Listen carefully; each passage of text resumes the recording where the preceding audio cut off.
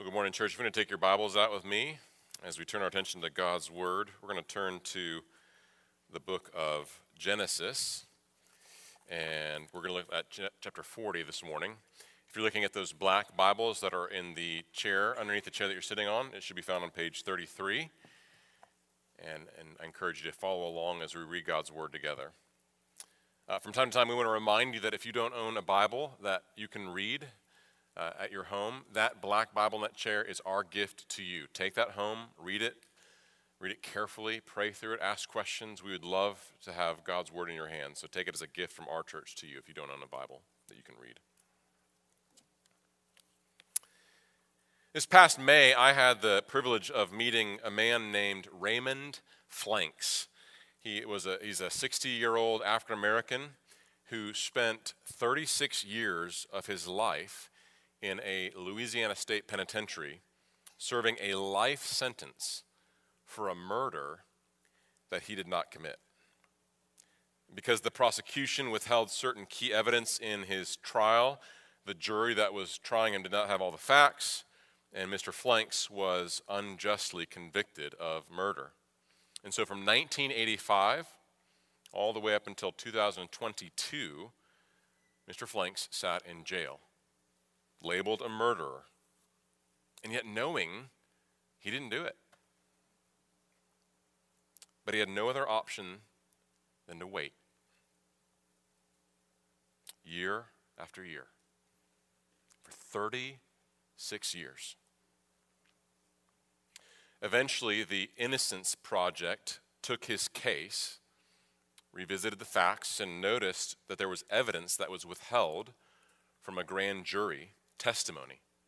They also noticed evidence that was altered in order to make a case against him. And so they brought it back to the court's attention. And once it became clear that Mr. Flanks was falsely accused, the state vacated his sentence, and Raymond Flanks was released on November 17th, 2022.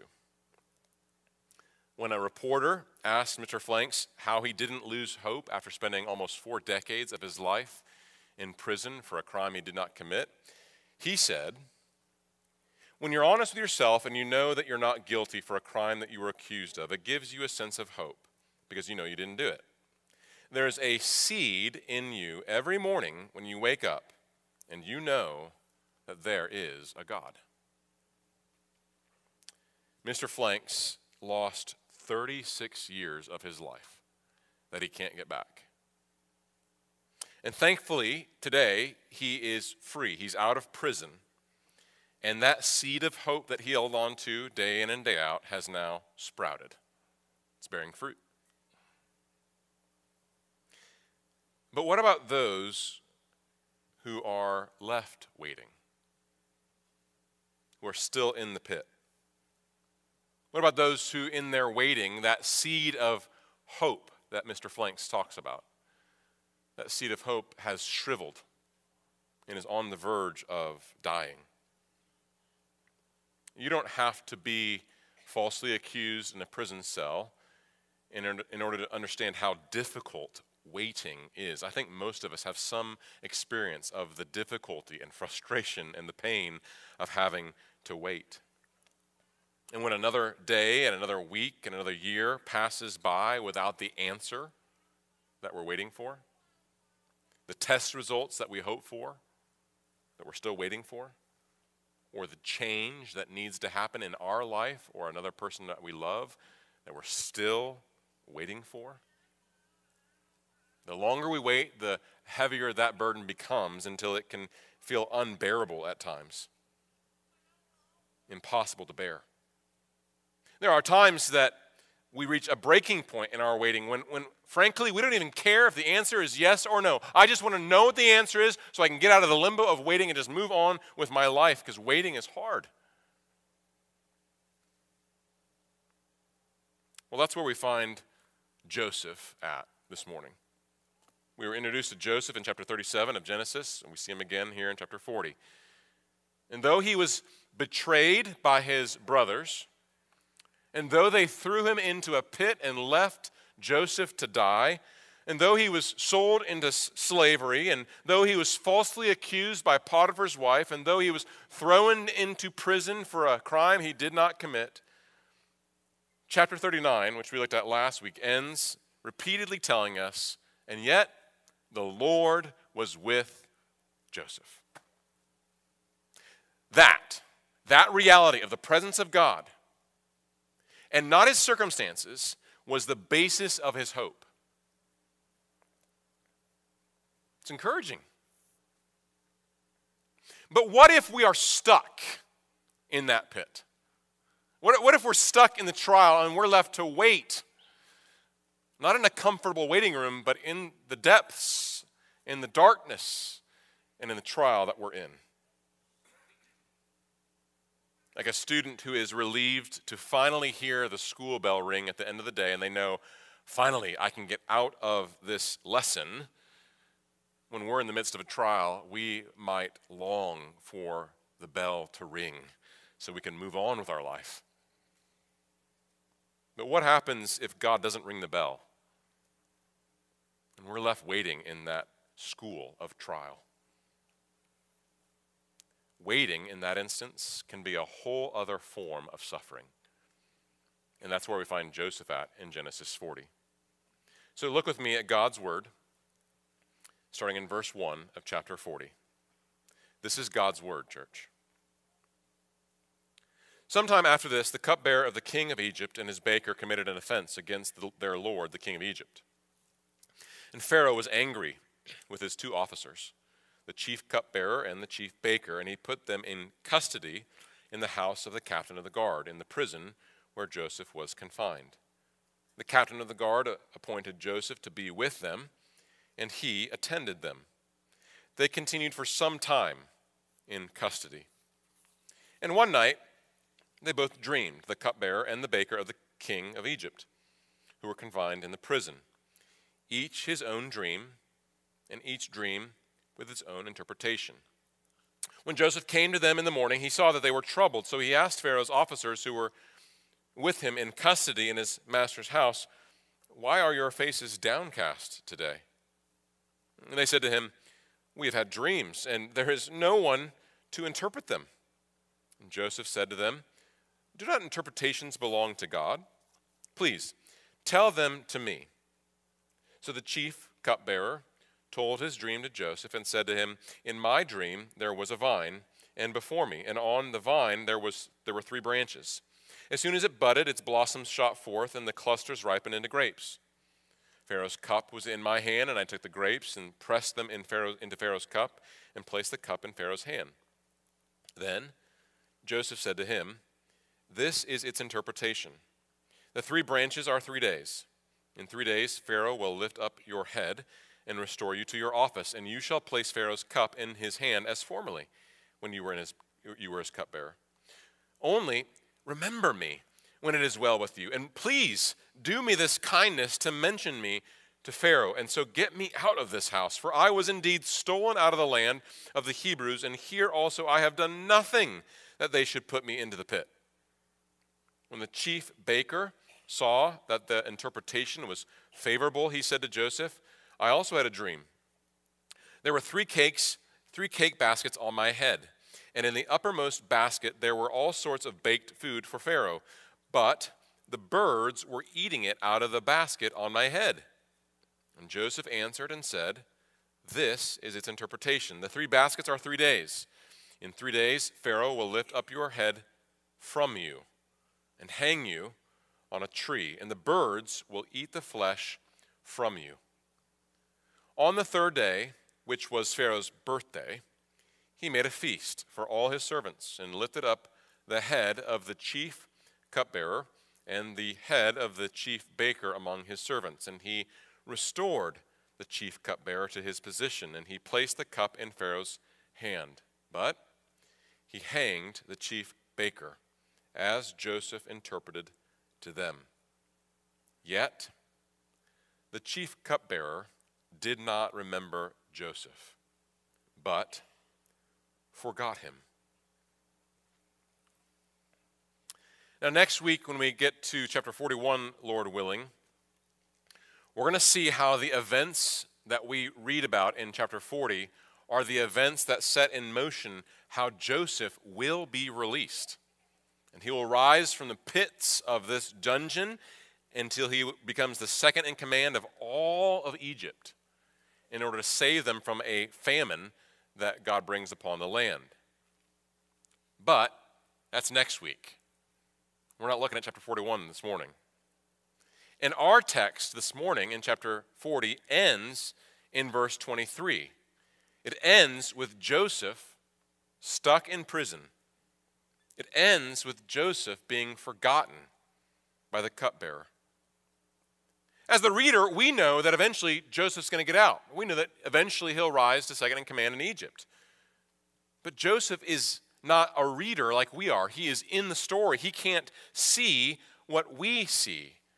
All that Joseph can see, if we put ourselves in his shoes, all that Joseph can see are the prison walls, the chains around his feet, and the iron collar around his neck.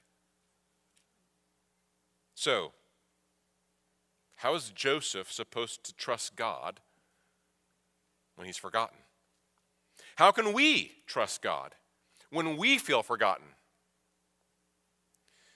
That's kind of the big idea of chapter 40. If you're taking notes, the big idea of chapter 40 is this. When God's people feel forgotten, they trust God who is at work for their good. When God's people feel forgotten, they trust God who's at work for their good. With that big idea in mind, what I want us to do is walk through chapter 40 scene by scene to see what God is teaching us through chapter 40. And scene number 1 is this: bloom where you're planted. Bloom where you're planted. This is verses 1 through 8 of our text. Now we saw in chapter 40 that the cupbearer, the chief cupbearer of the king and the baker, had offended the king of Egypt. Not a good thing to do. And they were thrown into the prison where Joseph was for their sin. Now, Joseph is not where he wants to be, obviously. But rather than complaining, rather than pouting, Joseph is a good example of somebody who simply blooms wherever he's planted. He just does the next thing in front of him that he knows to do. Joseph may not understand what God is up to, but one of the things that this text shows us is that God is sovereign in every detail of the story. And God's sovereignty is what's causing Joseph to prosper. In the cupbearer of the king of Egypt and his baker we see God's sovereignty in the cupbearer and the king of Egypt, and the baker being placed in the same prison as Joseph. Of all the prison cells, he gets placed in Joseph's. We also see God's sovereignty in the dreams that they have and the interpretations that Joseph gives. And Joseph makes it clear that this is of God in verse 8 when he says, hold on, do not interpretations belong to God? Friends, it's a simple reminder. When we look at the start of this text, it kind of sets the scene for us. The reason that all things work for the good of those who love God, the reason that verse is true is because God is sovereign over every detail of our lives. As Ephesians 1 says, he is the God who works all things according to the counsel of his will. Not just some things. He works all things according to the counsel of his will, including, friends, the bad things. The language that Moses uses in chapter 40 reminds us that Joseph is not staying at the Holiday Inn, right? He uses phrases like in custody, in the prison, confined. And that language of in custody, in the prison, confined is language of imprisonment. And that language is used 7 times in the first 8 verses. He's not at the Holiday Inn. He's in a really tough spot in prison. In fact, the word for confined can be translated as bound. He's in chains. In fact, Psalm 105 verse 18 actually serves as a commentary where Psalm 105 verse 18 tells us that Joseph's feet were hurt with fetters. His neck was put in a collar of iron. That was what his situation was in this prison. How long? How long was Joseph there? Well, the end of verse 4 says, they continued for some time in custody, in chains, in the pit. So we don't know exactly how long some time was, but we do know that if you combine his time in slavery with Potiphar, and we combine that with his time in prison, we do know that if you combine that time up till now, it's 11 years. We don't know what the mixture is of those 11 years, what time was spent in prison, which time was spent in as a slave, but all of this, from the time he was bought as a slave and put into prison, it's 11 years. 11 years. When we sang earlier, "Dear Refuge of My Weary Soul," you may have thought, man, why are we singing such a dirge of a song? At a funeral maybe, but why on Sunday morning? The reason we sing songs like that, friends, is because sometimes, like Joseph, you walk in here on Sunday and you're weary. You're waiting. You're discouraged. And what do miserable Christians sing on Sunday mornings when they're weary and discouraged? When they've waited so long that they're not sure if their faith's going to last the next week. What do miserable Christians sing on days like that? We sing songs like "Dear Refuge of My Weary Soul," where we can pour out our hearts to God saying, listen, when gloomy doubts prevail, I fear to call thee mine. The springs of comfort seem to fail, and all my hopes decline. Yet, gracious God, where shall I flee? Thou art my only trust, and still my soul would cleave to thee, though prostrate in the dust. Hast thou not bid me seek thy face? And shall I seek in vain? And can the ear of sovereign grace be deaf when I complain? No, still the ear of sovereign grace attends the mourner's prayer. Oh, may I ever find access to breathe my sorrows there. Thy mercy seat is open still. Here let my soul retreat. With humble hope attend thy will and wait beneath thy feet. Thy mercy seat is open still. Here let my soul retreat. With humble hope attend thy will and wait beneath thy feet.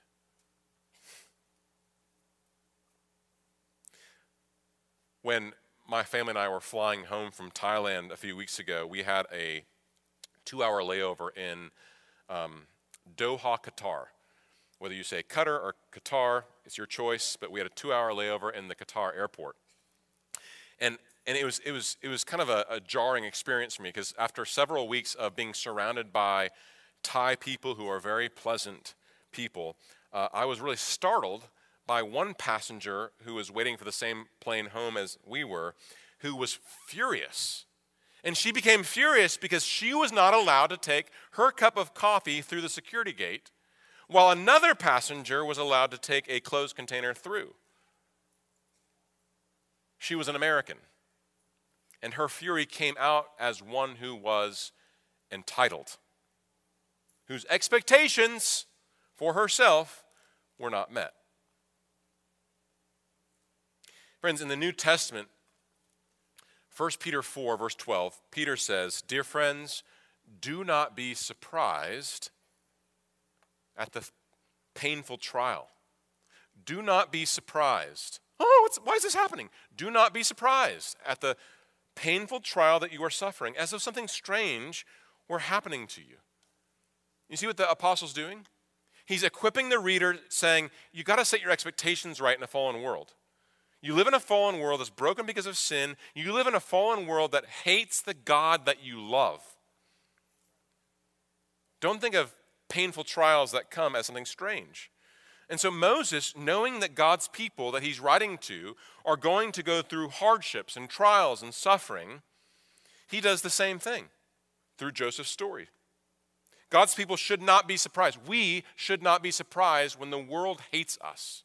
We should not be surprised when we are mocked or ridiculed or overlooked or even fired or face some sort of hostility because we love the God that the world hates. Don't be surprised at the painful trial, Christian. God is equipping us through this story of Moses, or Moses is equipping us, inspired by God, to set our expectations right. And the aim of this setting expectations is not to make us cynical or pessimistic, kind of like Eeyore.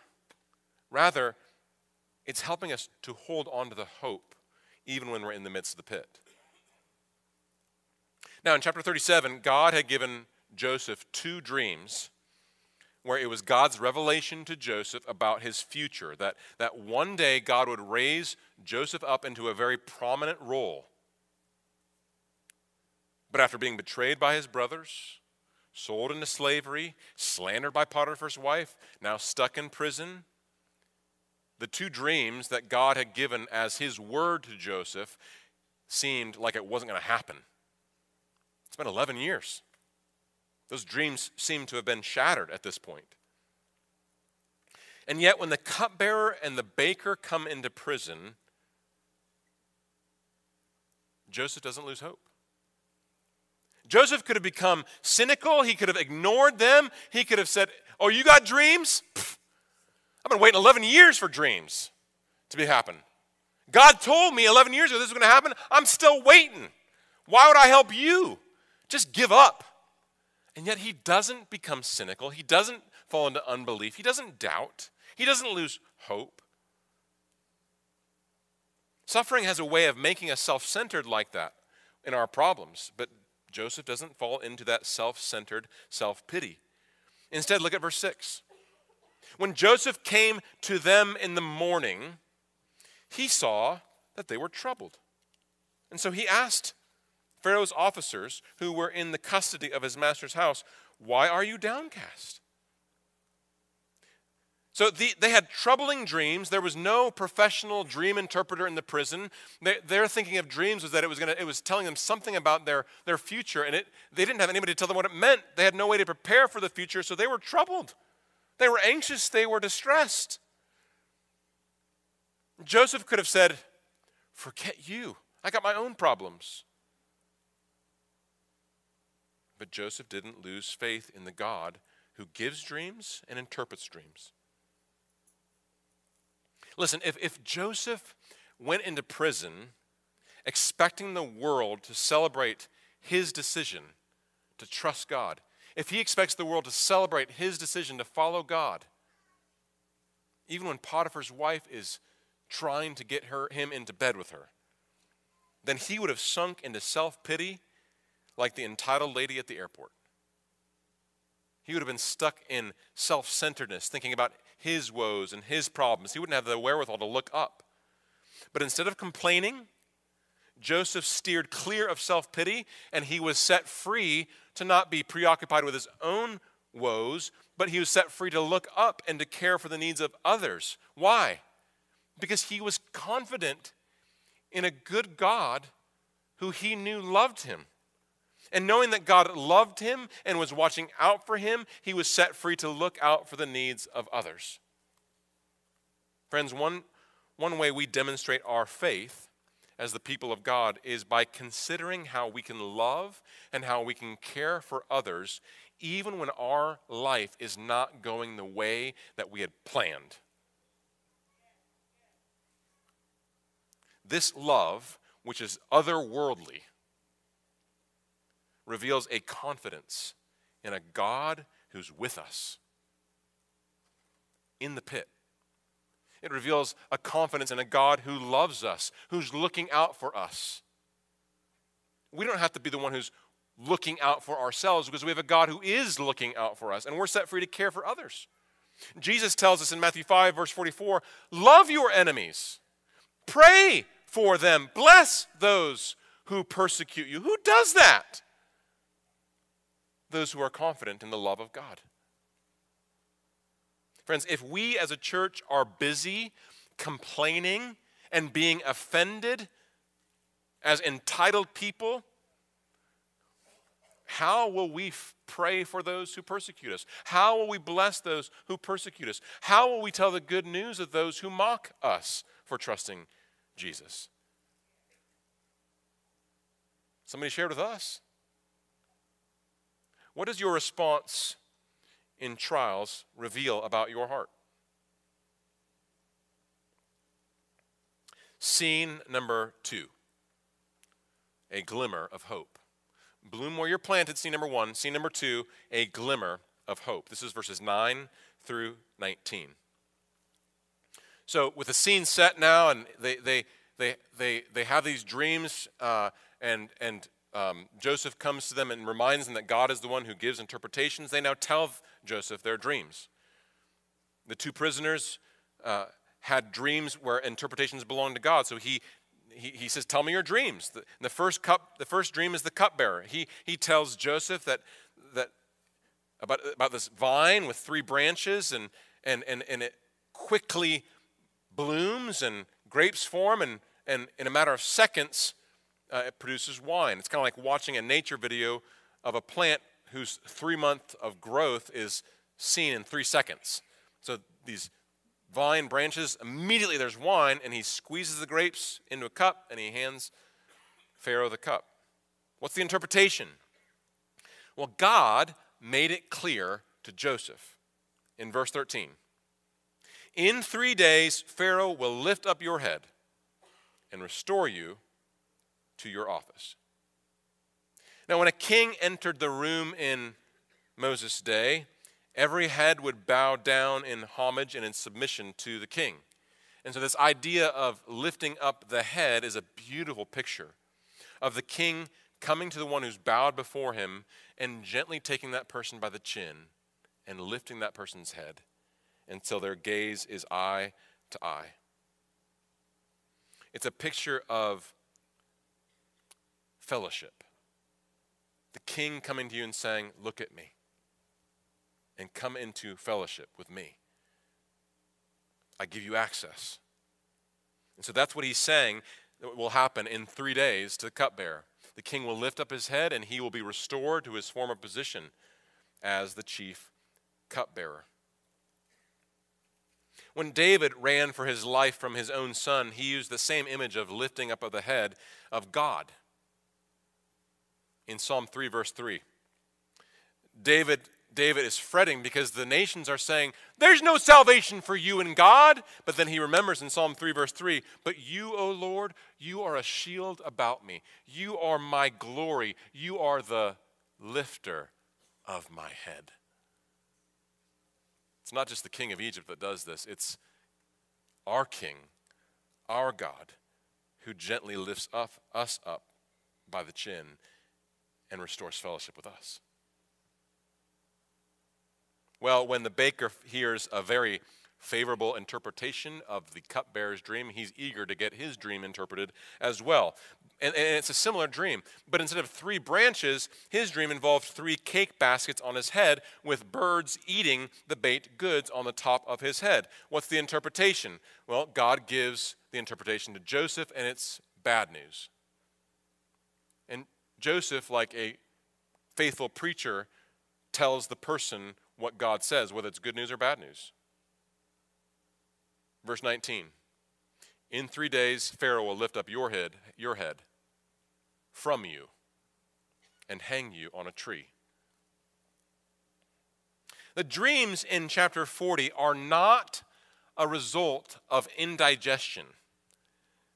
The dreams in chapter 40 are not a mere reflection of subconscious longings.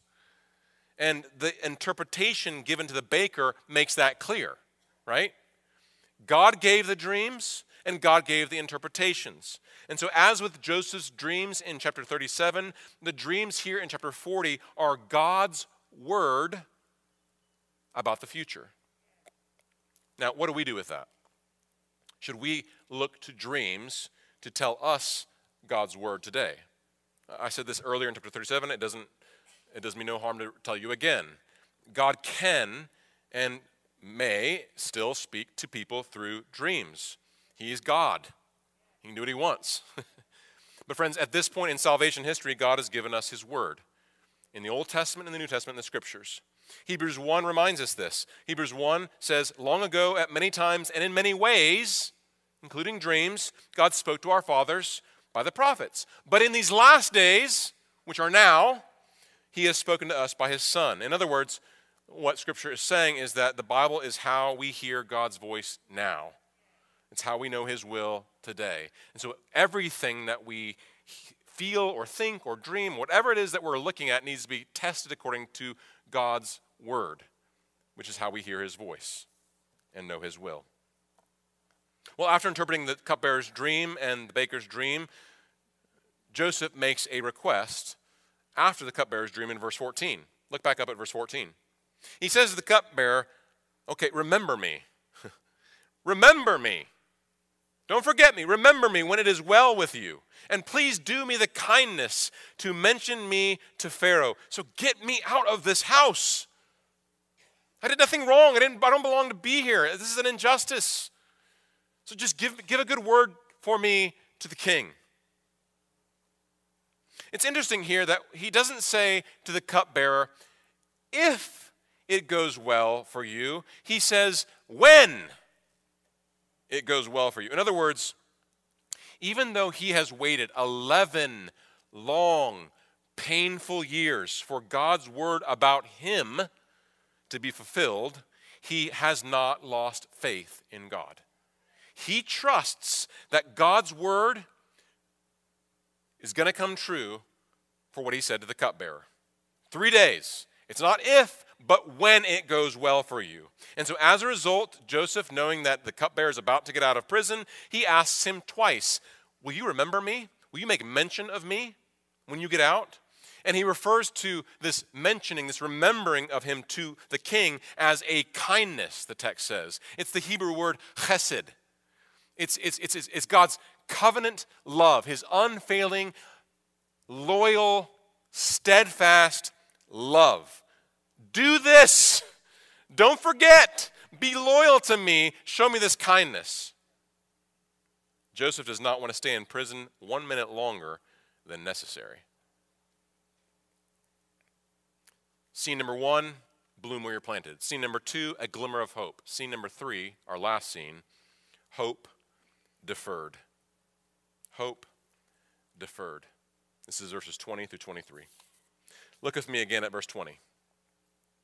On the third day, which was Pharaoh's birthday, he made a feast for all his servants and lifted up the head of the chief cupbearer and the head of the chief baker among his servants. He restored the chief cupbearer to his position, and he placed the cup in Pharaoh's hand, but he hanged the chief baker, as Joseph had interpreted to them. So God was faithful. God kept his word. He did exactly as he had said, as he had revealed in the interpretation to Joseph. And so when the cupbearer was released and the cupbearer is restored to his honored position, just as Joseph had interpreted, it's good news. It's a glimmer of hope for Joseph. And so it's not hard to imagine that on day 3, when the prison doors open up, the cupbearer is restored to his position. It's not hard to imagine Joseph being like, yes! We can imagine him rolling up his prison cell mat, and he's just waiting there. It's going to happen. It's going to happen. He promised me kindness. He promised me loyal love. He promised that he's going to remember me. He's going to mention me to Pharaoh. It's just a matter of time till I get out of here. I've waited 11 years for this. And the cupbearer knew his plight. The cupbearer had promised. And as he waited, as Joseph waited, someone walks by the door. Joseph would stand up. Surely this is the moment. The door's going to open. I'm going to be released. Only to see that person walk by the prison door. Have to wait longer. His hope would have burned bright at first, and then day 1 would go by, no release. Day 2, no release. Day 3, no release. Day 4, 5, 6, 7, a whole week would pass. Eventually, reality would sink in. Verse 23 is that reality. Look at verse 23. Yet the chief cupbearer did not remember Joseph, but forgot him in prison, in shackles, in the pit. And he'd done nothing wrong. Now, if we peek ahead, the first verse of chapter 41 will say, after 2 whole years. So, how long does he have to wait? 2 more whole years. And it's no accident that in chapter 40, verse 15, Joseph refers to where he's at as the pit. It's the same word, that word for pit is the same word that he used in chapter 37 for where his brothers threw him in. That pit in chapter 37. And so the life of Joseph from 37 until chapter 40 is that he has continuously gone from one pit to another pit. You ever feel that way? That was Joseph's reality. And the cupbearer's release gave him finally a glimmer of hope. But now he's forgotten. Proverbs says that hope deferred makes the heart sick. God could have caused the cupbearer to remember. Oh, yeah. I remember what I said to Joseph. God could have jogged his memory. God could snap his fingers and get Joseph out of prison, just like he did for the cupbearer. He's God. Joseph had done nothing wrong. Joseph has waited 13 years. Where was God? What was he doing? Over and over, people forget Joseph.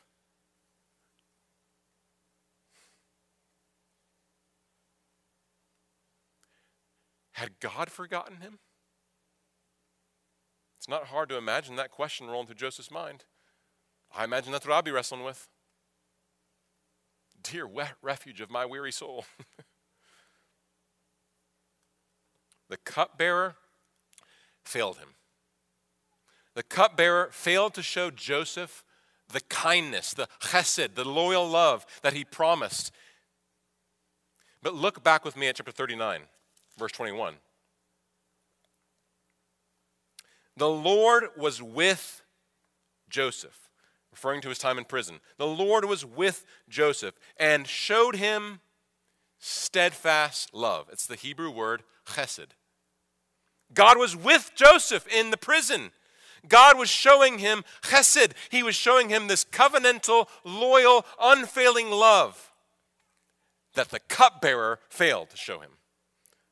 God was at work in his trial. God was transforming Joseph from an immature teenager who foolishly told his brothers about his dreams, and he's transforming him into a steadfast leader equipped with wisdom and humility and a faith, an unshakable faith in God that will qualify him to be the number 2 in command of all of Egypt and to save many from a famine. Now, Joseph had no way of knowing all that God was doing. Joseph did not have a sneak peek into the timetable of God. But friends, Joseph's life is a reminder for us. It is a reminder for the people of God that though people may forget us, though people may forsake us, even if our own mother and father would forget us, God will not. His love will not fail you. His love is a chesed. It is an unfailing, it is a loyal, covenantal, I will not break this love that I have for you. I'm with you. I love you. I'm not going anywhere. You may not understand all that he's doing. You may not know his timetable, but he will not let you down. Friends, if, like Joseph, you're in a season of waiting, you know something of how hard waiting can be. Especially when what you're waiting for is important. If what you're waiting for is not important, it doesn't matter. But if it's important, if it's valuable to you, if it matters, it can be a heavy load to bear. Waiting can feel unbearable. But this text reminds us that in our waiting, God is at work, even if we can't see it. The Apostle Paul says in Romans 5, verses 3 through 5, we rejoice in our sufferings. Who says that? Paul does. We rejoice in our sufferings, knowing that suffering produces endurance, and endurance produces character, and character produces hope. And hope does not put us to shame, because God's love has been poured out into our hearts through the Holy Spirit who has been given to us. Amen. As one writer notes, for Paul, suffering not only doesn't extinguish hope, for Paul, suffering actually produces hope in the Christian by training us in endurance, and endurance producing character, and character producing hope. You cannot learn how to run a marathon by reading a book. You've got to put on the shoes, you've got to go out on the trail, and you've got to sweat and run and push yourself to build endurance. In the same way, you can't get character from a book. Character comes from those difficult times where we are left to walk with God and wait on God and even struggle with God and wonder, how long, O God? And be tempted to leave God, and yet for God to remind us, I'm with you. My love won't fail you. And in those dark seasons to experience the truth that even when we can't see him, God is with us. He will not forget us. He will not forsake us, and his love will not fail us.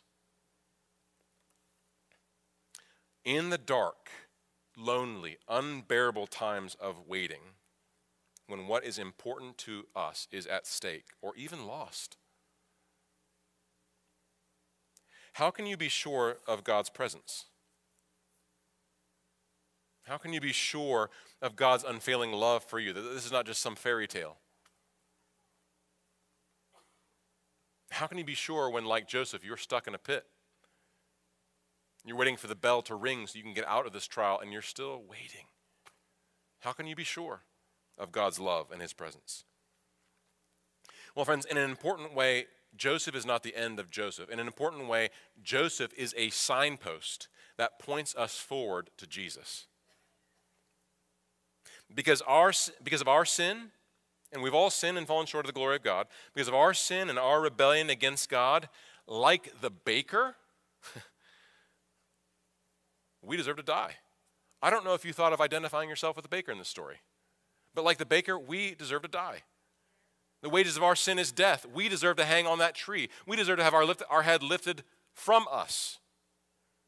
But, Romans 5 verse 8 says, God demonstrates his love for us in this, that while we were yet sinners, Christ died, hung on a tree for us, so that we would not have to.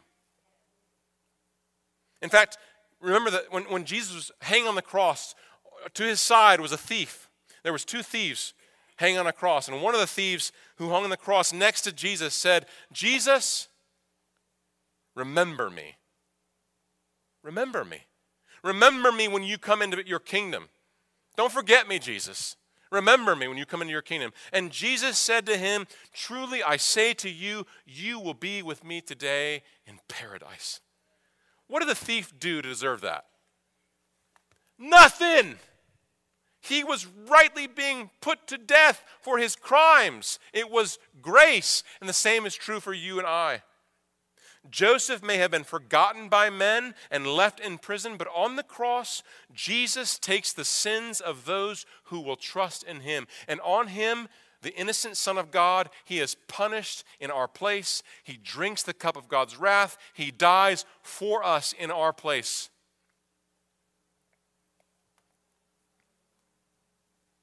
Christ did this willingly.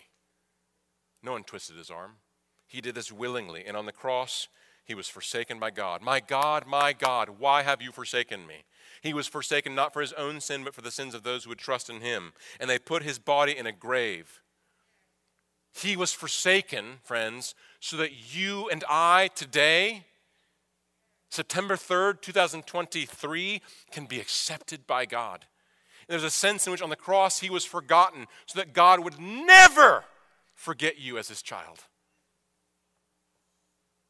For the cupbearer and the baker, it was 3 days. 3 days. And on the third day, Jesus rose from the dead. And his resurrection was a guarantee that his love will not fail us. It's an unfailing resurrection love. God will not forget his children. He will not forget you. His love will not fail you if you're a child of God, if you put your trust in him. And friends, if you're not yet a Christian, if you're still living your life your way, I pray that God opens your eyes right now to see God for who he is, to see his holiness, his uncompromising holiness, and to see his mercy and his grace, and to see how they meet in Jesus Christ, and that you would see his love for you today. That's why Jesus came. I urge you, my non-Christian friend, that you today, right now, would repent. That you would turn from your sin and turn from your self-reliance. That right now, you confess your sin to God and you put your faith and your hope in Christ and in him alone. You can do that right now. And if you have questions about how to do that or what that means, talk with someone after the service today. Talk with the person that you came with. Talk to one of the pastors at one of the doors. We'd love to talk with you, to pray with you more about this. Raymond Flanks. Raymond Flanks lost 36 years of his life for a crime he didn't commit. Can't get those years back. And as he endured the injustice of being locked up year after year, we would not blame Mr. Flanks for giving up hope, becoming bitter, cynical, resentful, wanting revenge. But like Joseph, Mr. Flanks had no way of knowing why things happened the way they did or how long he would be in that prison cell, but it was in prison when his life hit rock bottom that Mr. Flanks heard the gospel. He went into prison as a non-Christian. In prison, he heard the gospel. In prison, he began reading a Bible, and in prison, he was born again, became a Christian. Mr. Flanks lost 36 years of his life he can't get back, but he gained eternal life. And so for that reason, Raymond Flanks is not bitter today. If you meet him, like I did, you'll find a thankful man. As I listened to Mr. Flanks talk about what happened, he talked about how he also forgave the district attorney who put him into prison. In fact, he talked about praying that he would one day become a defense attorney and fight for people like him one day. And before Mr. Flanks was released from prison, he actually finished a theological degree from the New Orleans Baptist Theological Online Seminary at Angola Prison. Today, Raymond Flanks fights for others who've been wrongly accused and put in prison, and he lives his life today to tell others about the unfailing love of God. Amen. Let's pray. Lord, we are humbled and we are thankful that you are a God who loves us not because we deserve to be loved, but you are a God who loves us in your great mercy and in your kindness. We praise you as a God who does not compromise his justice or what is right, that in the cross you both punish sin and uphold your righteous demands, and you show forgiveness and mercy. And so, Lord, we confess our love and our trust in you. We pray that when we are in seasons of waiting, Lord, that we would not waver in our faith, that we would hope in you. Help us to be a church that reminds each other in the times of our weariness, that you would stir us up to love and to good deeds through our relationships together as a church family, and give us the faith to believe. May your Holy Spirit, as Romans 5 says, convince us of your love for us, that your love for us will be poured into our hearts by the Holy Spirit. We pray this all in Jesus' name. Amen.